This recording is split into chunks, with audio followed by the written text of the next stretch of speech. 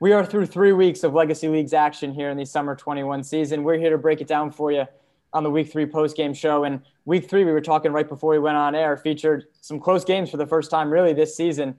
4 games decided by 9 points or less, and there's only 12 teams, which means 4 of the 6 games, more than half, were decided by single digits. Let's break them all down for you here on the Week 3 postgame show. My name's Joey. I'm joined by Logan, Jose, and Kyle. Doing the names used to be the hardest part of this show, but now they show up right on Zoom, so it's nice and easy. We used to do it in person, and that was the hard part because I know your guys' names, but I would stare at you, and in the heat of the moment, I'd draw a blank, and I'd call you guys the wrong names. But I'm joined by the crew. We'll get to them in a second. But first, let's start with, let's start with the big guns, and then we'll get to kind of the second really, really close game that I think shocked a lot of people. And then we have an upset even, too, to get to. So a lot to break down. Let's start with Good U and the Rhode Island Warriors. Good U escapes. I walked over after getting smacked by the Duyes boys, and I walk over to court 3, and it's like a 2-1 3-point game with like under a minute to go. I'm like, hold on. We just talked about Good U and them being, right? I mean, I know Kyle was here last week and get a head nod, but being a title contender, I mean, he's on the podcast, like, Good U's legit. And I mean, maybe that says something about the Rhode Island Warriors, but they win by 3 after an even fourth quarter, 14-14. So a close game throughout. I know that. Let's go to Kyle first on this one. Nick Messier leads the way, which is even a little strange for Good U from what we've seen from them. But, I missed this game. Kyle, give me what happened in this game and why it was so close throughout. Simply, it was just good defense all around. The two of the top players on Good U didn't really shoot that well, 27%, 44%. And both sides really were fouling each other. They weren't allowing themselves to get into a, fast offense because, as you saw with Good U, they really prosper on the fast transition. So very slowed game, defensive game, a lot of rebounds, and it just came down to taking advantage of the missed stops, and that's the reason why Good U won at the end of this. Yeah, and we can go to Logan. I didn't mean to add myself there, but that's all right. Let's figure this out. Sorry, Kyle. See ya. Let's go to Logan. Rhode Island Warriors. I know you've seen a little bit of them, but even if you want to touch on them and what you saw from this game. Free throws for Good U was very good. Other than that, it was huge defensive battle. Good U did get off to a good start. Outscoring them in the first quarter by 3 points, but it really just was all them from there on out. Even in the third quarter, they outscored them 23-19. Like, it's just, I can't really sum it up any better than that. They played very well. Awesome. Yeah. And I think, definitely Good U, a lot to say about them being able to sneak out a close win. Let's make sure we give the Rhode Island Warriors some credit, right? I mean, a team, we're going to talk about them at the end of the show, a 1-2 team, but as we've seen, a team with a lot of talent, and they just hung with one of the 2 remaining unbeaten teams in Good U. Maybe should have won. We don't like to play that game, right? Where shoulda, coulda, woulda, but, was in that game and a couple plays away from defeating Good U. And so, shout out Rhode Island Warriors as well. We're going to talk about them in a little while. Well, let's go over. Yeah, go ahead. I was going to say the RA Warriors were literally just one possession away from winning this game. Unfortunately, it was a big 3 by Good U with 1 minute to go, which actually sealed the deal. If they had stopped that 3-pointer being made with 1 minute to go in the game when that timeout was called, they actually would have won that game. They were very close. Yeah. Yeah. And that, sometimes it is 1 or 2 shots here and there. And so, shout out Rhode Island Warriors 1-2, but one of the couple 1-2 teams that we'll talk about on who can make a deep Still run. A very good team. Yeah. Oh yeah, for sure. And they're definitely going to be heard from again. Let's go to court 1 and we'll get to Jose in a second, but the Mambas in Sin City, the closest game from week 3, a 1-point game. It was a 3-pointer that the Mambas were down 4 with no time left. And so realistically a 4-point game, but this, still counts. It's a 1-point game, but a very close game and a game that, did go back and forth into the fourth quarter. That's for sure. Again, a couple plays here and there was the difference, but Jose, Sin City, led by Trey Gallo, another, different name. We had the week 2 player of the week and Yariel Rodriguez, 15 points on 5 of 11. So, still was there, but Trey Gallo, Tony Gallo kind of took over in this one. And what did Sin City do to beat the Mambas? Well, to be completely honest with you, Sin City did a really good job of just keeping that lead. Even when the Mambas tried to make a run, these guys came back and made shots. It was a close game within five, but they valued their possessions. And when they needed to make a shot, they made a shot. Even when the Mambas had little runs and spurts to where it looked like they might have taken over the game or taken the lead, Sin City came back and responded and kept that league and stayed level-headed. Yeah, for sure. And we're gonna go to Logan on all these games. His first post-game show. We're gonna put him to work. Where are you from?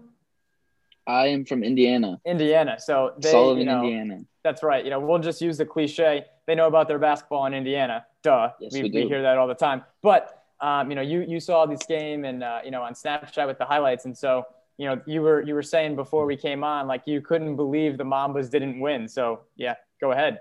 They had me shocked. The Mambas had 3 people score 22 points, and then 4 people total in double digits. I feel like they could have pulled this one out, but Sin City, they were just fantastic. It seemed like in the highlights, it was all Sin City. Just watching through the Snapchat stories, it looked all Sin City throughout the whole game. I really never doubted Sin City. The Mambas hit 15 threes, and it is really, really hard to even that out. You know what I mean? Yeah. So, but fantastic basketball from both of these teams.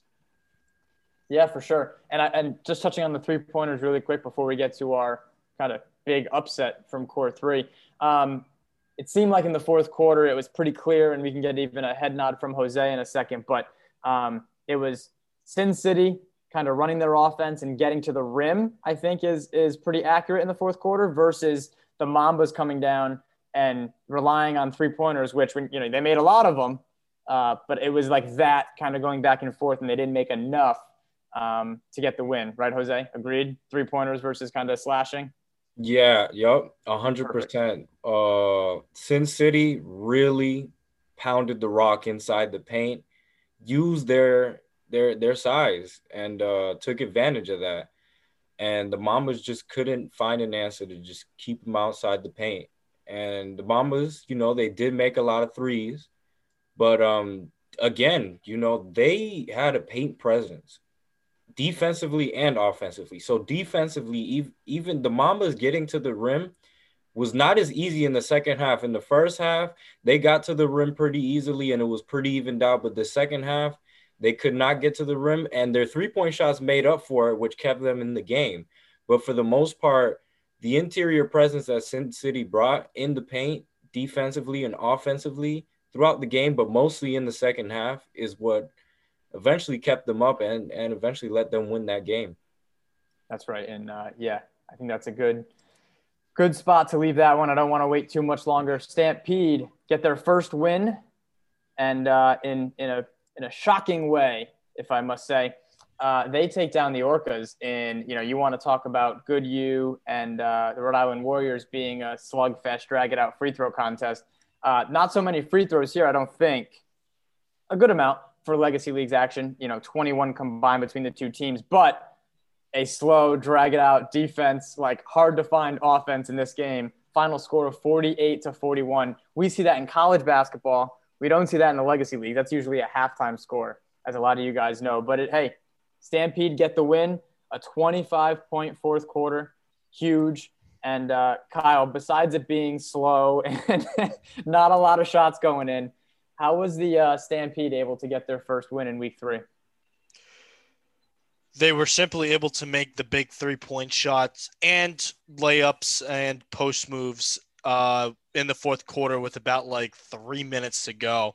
It was unbelievable. I thought this might have ended as a tie go into overtime, because both teams were just missing a lot of shots. Because the Orcas were just on fire last week. I think, didn't they play against you last week? Yep. Yeah, they one of your teammates who was working with me said that they were killing you guys. Oh yeah. Mm-hmm. And now to see that they only shot 26%, that just blew my mind. How in the matter of 1 week, everything just went off. And same with the Stampede 30. This was a very sloppy game offensively, and defensively it was great, getting a lot of rebounds and stuff. But it took Dan Heston and Todd French to hit a few big threes to get the Orcas to lose. Wow, it was unbelievable. I couldn't believe it. Yeah, and let me just say we're 1 week too late with all those missed shots on the Orcas. So thanks, guys. We could have used that in week 2. God damn it, they didn't miss. But Logan, I don't know how much you've seen about the Orcas, but we can toss it to you. And even the Stampede, we can kind of go a little more quickly now, and even the last 3 games are going to go a little quicker. But what stood out for you in this game? Wow. I really did not see the score of this game. To be completely honest, I was looking at the box score. I looked and I was like, oh my God, Stampede pulled that out. And Yeah. I was really shocked. Wow. It was a really sloppy game. 3-point shooting was not there. Shooting in general was not there. Definitely a lot of defensive stats, rebounds, a lot of blocks. Stampede, 4 blocks on 1 player. Wow. Yeah, That's a huge lopsided fourth quarter though. That's hard to come back from. 25-11. That's hard to come back from for sure. Wow, I really kind of stopped watching this one, stopped paying attention after I saw the Orcas highlights, and then Stampede really surprised me. I'm not gonna lie. Go ahead, Kyle. I was going to mention just the large turnover rate. 13 turnovers for the Stampede and 6 for the Orcas. And usually a team that usually doesn't make as many turnover mistakes as one team does. Usually the team that has the most loses most of the time. In this instance, we were able to see somehow the Stampede won, and it was just because of that fourth quarter magic, as I say. That's right. And let's get to, a lot of the people who play on the Stampede used to play on the Werewolves, know the Werewolves. There's a lot of connections there for you guys who follow the league. But it is the Werewolves. They also get their first win, if I am correct. Yep, the Werewolves improved to 1-2. They take down Ball Don't Lie in week 3. And, Brian Heston did his thing. And it's funny, just to kind of sum this up before we can go to Logan first this time. Also some more court 3 action. But Brian Heston was sitting out, and Ball Don't Lie made a little run and kept us interesting, whether it's in the second or third quarter. And he walks over and goes, well, that was fun. Time to go back in, because that's what this kind of came down to. Brian Heston, 25 points, 19 rebounds, 8 of them offensive, 4 blocks, 2 steals, the 4-time defensive player of the year, I believe, showing, what he does and how he's able to impact a game. But Logan, the Werewolves get that first win. Ball Don't Lie, still 0-3. Yeah, the Werewolves played very well. They did not shoot the 3 ball very efficiently, but everything else was pretty solid. They shot 41% from the field and 32.8 for the Ball Don't Lie. And so, Heston was fantastic as always. He's played great all season long. They just haven't been able to get those wins. He's starting to look like more of an offensive player of the year as well as a defensive player of the year. And I like that a lot. Yeah, he's a very consistent player. And we'll go back to Kyle here. But, Heston put on a show and kind of shows how he can impact the game on both ends of the floor. Yeah, for Will Watkins also made a big contribution too. As much as we want to praise Brian Heston, Will Watkins also contributed a great amount too, especially with his 4 rebounds and 3 assists and 50% shooting, of course. So he was a very reliable person. Grant Rosenberg, though, on Ball Don't Lie. Yeah, I got to give it to him, though, being able to put up 33 against some tough – he was getting double-teamed at the end of the game to avoid any late-game comebacks. And that whole second half just tightly guarded and still able to drop 33. I got to give my hats off to him. Yeah, and so let's move on. I know we saved what was the week 3 game of the week for near the end, but it is Lob City now 2-1, getting that second win, knocking the Ozone Boys to 2-1, taking them down 90-70.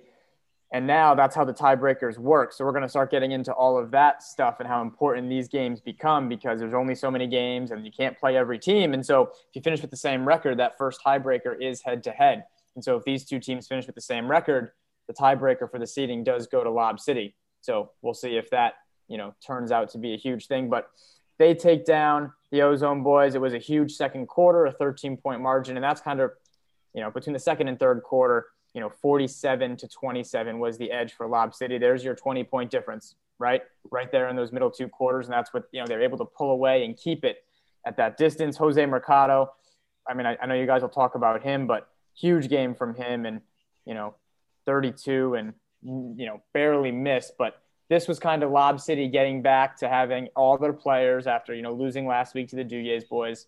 We can go to Jose. And so, I'm not sure how many times you've seen both of these teams.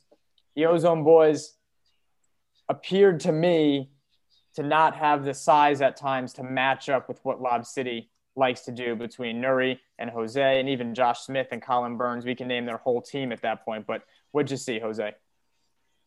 So at first, based off of the first quarter, I was very surprised. Ozone boys were missing a couple of their players because what they usually do, they run a platoon substitution, which is what is known for Calipari and Kentucky back in the day, where they sub in 5 out, which is great, fresh legs, and they come in and they give good production. So they were shorthanded in that department, only had 3 subs, so that played a factor. But they did do a good job in that first quarter, sticking to their guns and making shots, staying consistent, staying within the flow of the offense. But as you said, that size within that second and third quarter took over. Jose Mercado could not miss. I was watching this live and recording it. I could not believe some of the tough shots this guy was making. He was on fire. And Colin Burns, he came in. He obviously got hurt within the third, I believe. But he came in and gave a good punch off the bench. Yep. The thing was Colin's mobility, taking out Noah Berg on Ozone Boys out in the perimeter, taking advantage of that, getting a quick 7 points within the second, I believe it was the second quarter. And that was a huge factor, stretching them out. And then after that, Ozone Boys they could not get consistent shots. They had a stretch of 5 minutes where it was just consistent misses of bad shots, no easy shots at all. It was that was the downfall for them. Tough shots. Yeah, and it was a lot of Colin Burns just going right by his man, which then turns it into a 4-on-3 type of advantage. I know it's in the half court, but that's separate from all the fast break points that Lob City was able to get, and just easy ones. Logan, quickly, you can touch on Lob City and them improving to 2-1. Lob City is just, I really doubted this team. They played Sin City in week 1, and I was really hesitant about this team because it did not look like they played very good defense, but they have really turned it around. They've really showed me that they are a lot stronger team than they actually put forth. And Mercado is a very, very good player. It seemed like every other highlight was just him, and it was absolutely unreal. This is another team. Lob City came over and they lost the turnover battle, but won the game. That's always a good plus. Yeah, and Lob City, they will make sure you don't forget. They've won 4 of the 5 seasons of the Legacy Leagues in Rhode Island, and so they've been there, done that. They always bring it, and they're going to be a really, really good team and a hard outcome in the playoffs. Speaking of champions, the defending champion Duyes boys take down the Halfway Crooks by 22, and didn't even know we outscored them in the second quarter, so that's cool. But then a huge third quarter, 29-17, too much to handle. And I'll let you guys talk about this one. I'll be quiet for now. But John Kutu and Vinny Volpe, combined for 48. Go ahead, Jose. What'd you see from, the defending champs? So based off of that first half, the Halfway Crooks, they played it really good. It was a close game. They tactically, they were sound.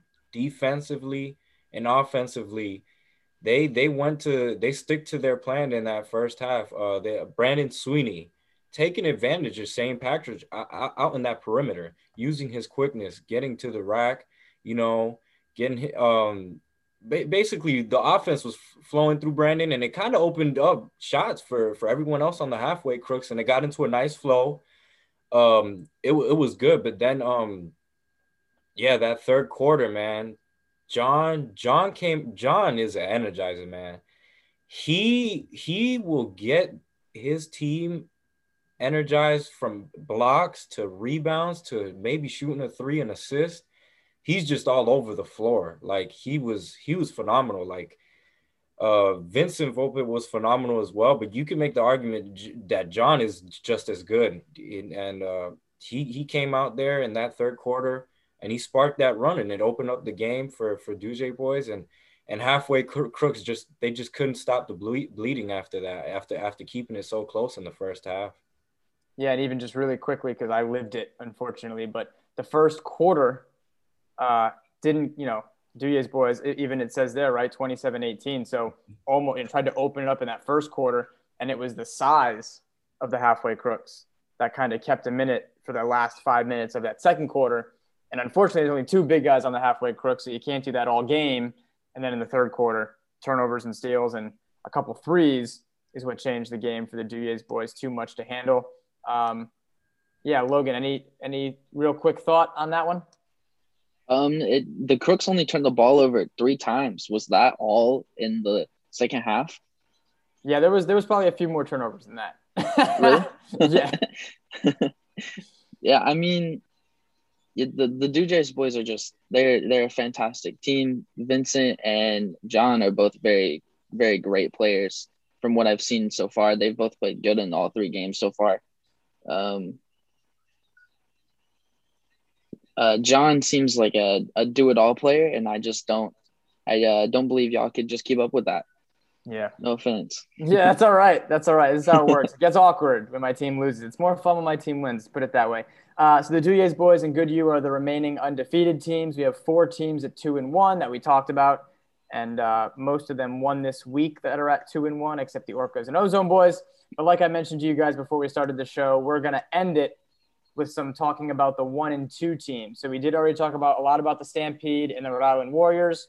We have the Werewolves, who also got their first win this week, and the Crooks on a 2-game slide after winning week 1, but they are also at 1 and 2. So there's those 4 1 and 2 teams. Let's get Kyle back in this. Kyle, which one of those do you like best to win a playoff game? And right now they'd be playing one of the much better teams. Now that's how the playoffs work, but which one, of those 4 1 and 2 teams do you like best? For me, I want to say the RI Warriors. I really enjoy because this was a playoff-like game that they just had to play against Goodyear because Goodyear is going to be one of those top teams right now. They're undefeated right now, and Goodyear is going to be playing one of the lower-ranked teams. And it's going to get to that middle area in the next round where it's going to get iffy. RI Warriors, I believe, can pull off an upset. It could be against Goodyear, it could be against Lob City, it could be against even the Duguay boys. But it was a good test for them to see how they played against. It came down to the last possession, and they fought all the way through for 40 minutes. I believe this team is ready for the playoffs. They just need to keep doing what they're doing. All right, we'll go to Logan. Which one of those teams do you like best? I like the Werewolves the best. You never doubt a defensive player of the year. They have the offensive ability. They also have the defensive ability. I feel like they can stick with any team in the league. And I really, really enjoy their chances of winning at least 1, maybe 2 playoff games. So, Jose? Yeah, I have to agree with Logan, man. Just for me personally, players win playoff games. And, Brian Heston is that dude. Like, he's just so, consistent, Every game that I've watched, it's just, he's the type of guy that could push them over. And, if other guys are hitting shots, I mean, because there's no question mark with Brian. So, and if his other teammates follow through with him, that I think they could sneak in a win. But I will say this: halfway Crooks can get one. For me, the only question is the consistency throughout all 40 minutes of the game. That is my only question for the halfway Crooks. Jose gets half a point. He sucked up. There you go. You guys all missed your chance to suck up. No, very, very good analysis. What I will say about the Werewolves 2 seasons ago, which feels like forever ago because of how long we were off, but they made the finals and pushed Lob City to double overtime. And so that's how close they were to winning it all, which is very, very crazy to think about. And I believe at that point they were a 4, 5, 6 seed, 7 seed as well, making a huge run. And so, yeah, that's how things work here in the Legacy Leagues. Duvier's boys a 9 or 8 seed last year, winning it all. And so, or last season, I should say. But guys, we hit the 30-minute mark. I think that's enough talking for us, but good job breaking down week 3. Week 4, if you want to give me a second, we can even preview some of those games, but we get Lob City and Good U next week. So talk about, that'll be a game. Yeah. Talk about 2 teams that, we expect to make a deep run. The Orcas and the Ozone Boys should be a good one. And let's, renew the rivalry. The Halfway Crooks and the Werewolves have played every season we've had Legacy League. So that is back as well. Guys, thank you very much. Good job. And we will see everyone else very soon.